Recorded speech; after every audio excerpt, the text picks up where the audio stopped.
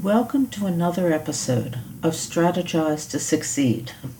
Selectively applying the strategies which we discuss each week will help you as you progress from conditions to opportunities to successes. Today, we are continuing with last week's discussion, which focused on the challenge of engaging with others. The last point made in your mentor's previous comments was that children learn in the sandbox setting to take initiative.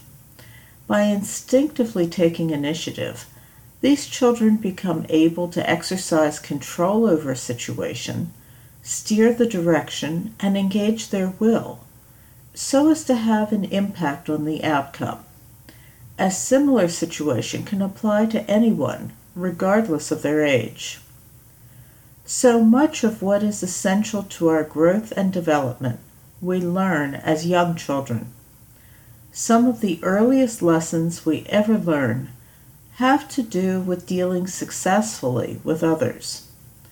When learning to interact with other children, the initial objective of the instruction is to be pleasant and cooperative, and not to cry, scream, or hit.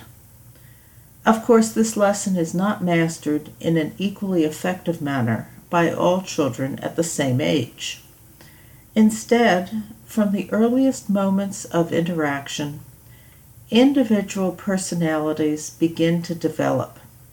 Leaders and followers begin to emerge. Cliques begin to form.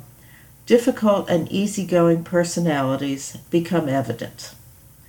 Then, as children proceed through school, it becomes apparent that different styles of behavior are being explored.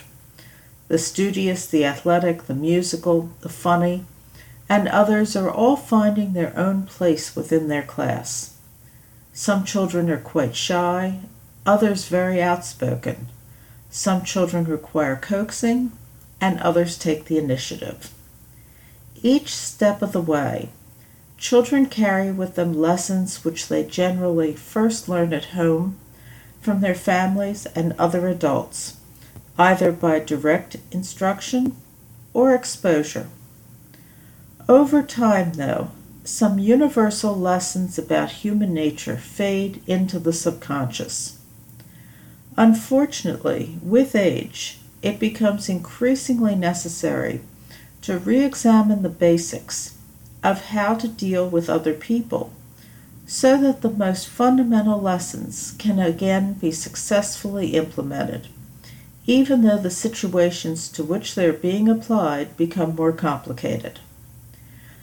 You may laugh when I tell you about this amazingly basic, yet helpful strategy for interacting with other people. Here it is. The common denominator is that they are people too. Of course, they have different opinions and tastes, but each and every person has the same emotions: fear, joy, love, hate, and all the others in the spectrum. Each person also has a bushel of insecurities, along with some confidence. Everyone has their own strengths and weaknesses. Yet, as simplistic as this sounds, we often forget or overlook all of this, while we try to support and defend only our own positions. Unfortunately, that approach will not succeed in business negotiations, and it will not succeed in personal relationships. It may take a bit more time, but the person with whom you are interacting must be respected as a person, with credibility being given to their feelings and opinions. Once that takes place, it is more likely that your feelings and preferences will be given comparable respect as a matter of reciprocity. As a corollary to this proposition, keep in mind that it is not always what you say, but it is always how you say it. Frequently, what causes difficulty for children and adults alike is not the thought which is being communicated. It is the way in which it is being executed. If the tone of your voice conveys sarcasm or hostility, the nature of the platitudes is irrelevant. If the comment always starts by interrupting another person, the point to be made is diminished by the demonstration of a lack of respect for another's thoughts. This guidance crosses all aspects of a person's life, young, old, family, business. It is universally important to be as sensitive to the manner of conveyance as one would be to the actual words being chosen. Take control not only of what you say, but also how you say it to achieve the most effective results. Another important consideration when engaging with others is what you likely recognize as the impulsive comment. However, keep in mind that the listener may hear what you said and think of it as the repulsive comment. The best way to avoid such spontaneous indiscretions is to stop, breathe, and count to 10 before speaking. This very simple process accomplishes a lot. First, it gives you the opportunity to collect your thoughts, lower your blood pressure, and make an effort to say something more effective and less damaging, rather than intensifying the emotions even further. The momentary pause also serves to give to the other party, who probably made the last remark to which you intend to reply, the opportunity to bring down their temperature so that the level of hostility can begin to recede. By stepping back for a moment and counting to 10, you are claiming control over both your own behavior and the situation itself. By pausing, you are also giving each participant the opportunity to regain control over themselves. There is no downside to using this approach. The only problem is that it is often overlooked in the heat of the moment. Taking a macro approach to communications for a moment, recognize that our society operates on the principle of interdependence. When there is a natural disaster, it is often neighbors who come to the rescue. When a small business is started, it is often extended family and friends who provide the initial support. The concept of interdependence could not exist or flourish without the existence of mutual trust. To exercise trust requires a suspension of the natural walls which individuals place around their emotions in an effort to protect themselves from the eventual possibility of harm. To tell you the truth, I'm not a very trusting person. It probably started when I was about 6 years old. One day in school, a little boy, yes, I still remember his name, but I choose not to give him either the credit or the blame. He came up with me with his fist closed.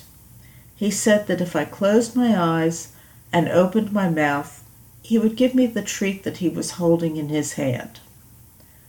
I did as I was invited and ended up with a mouthful of sand. After that event, my approach to trust has taken on the same philosophy which the late President Reagan espoused. Trust, but verify. No, I'm not advocating paranoia. However, I am suggesting that although naivete may be charming, the consequences of misplaced trust may be far worse than a mouthful of sand if basic precautions are not taken. The most important action that any person can take when they are being asked to trust another person is to ask relevant questions and then listen to the answers. Also, pay attention to your gut instinct. It does respond to circumstances in which you find yourself. with the possible exception of an emergency situation. Remember that where you place your trust is completely within your control and should be given only on a voluntary basis. So take the basic steps to try to assure that it is justified.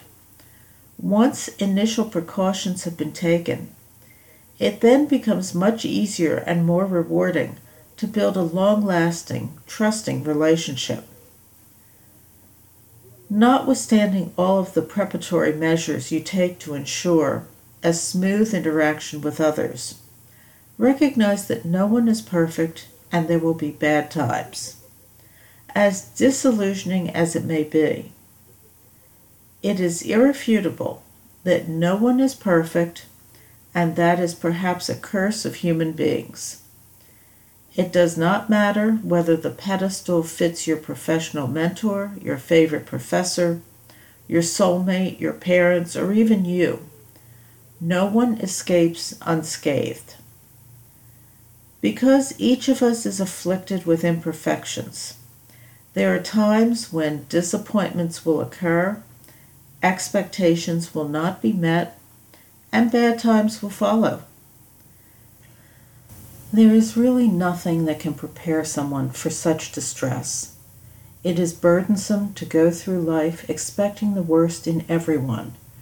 You then lose the joy, hope, and wonderment, which are also integral components of life. I would suggest that the one way to insulate yourself from emotional devastation is to recognize in yourself and others that it is unrealistic to hold people up to standards so high that they are unattainable and destined for failure. This is not to say that standards do not matter. They do.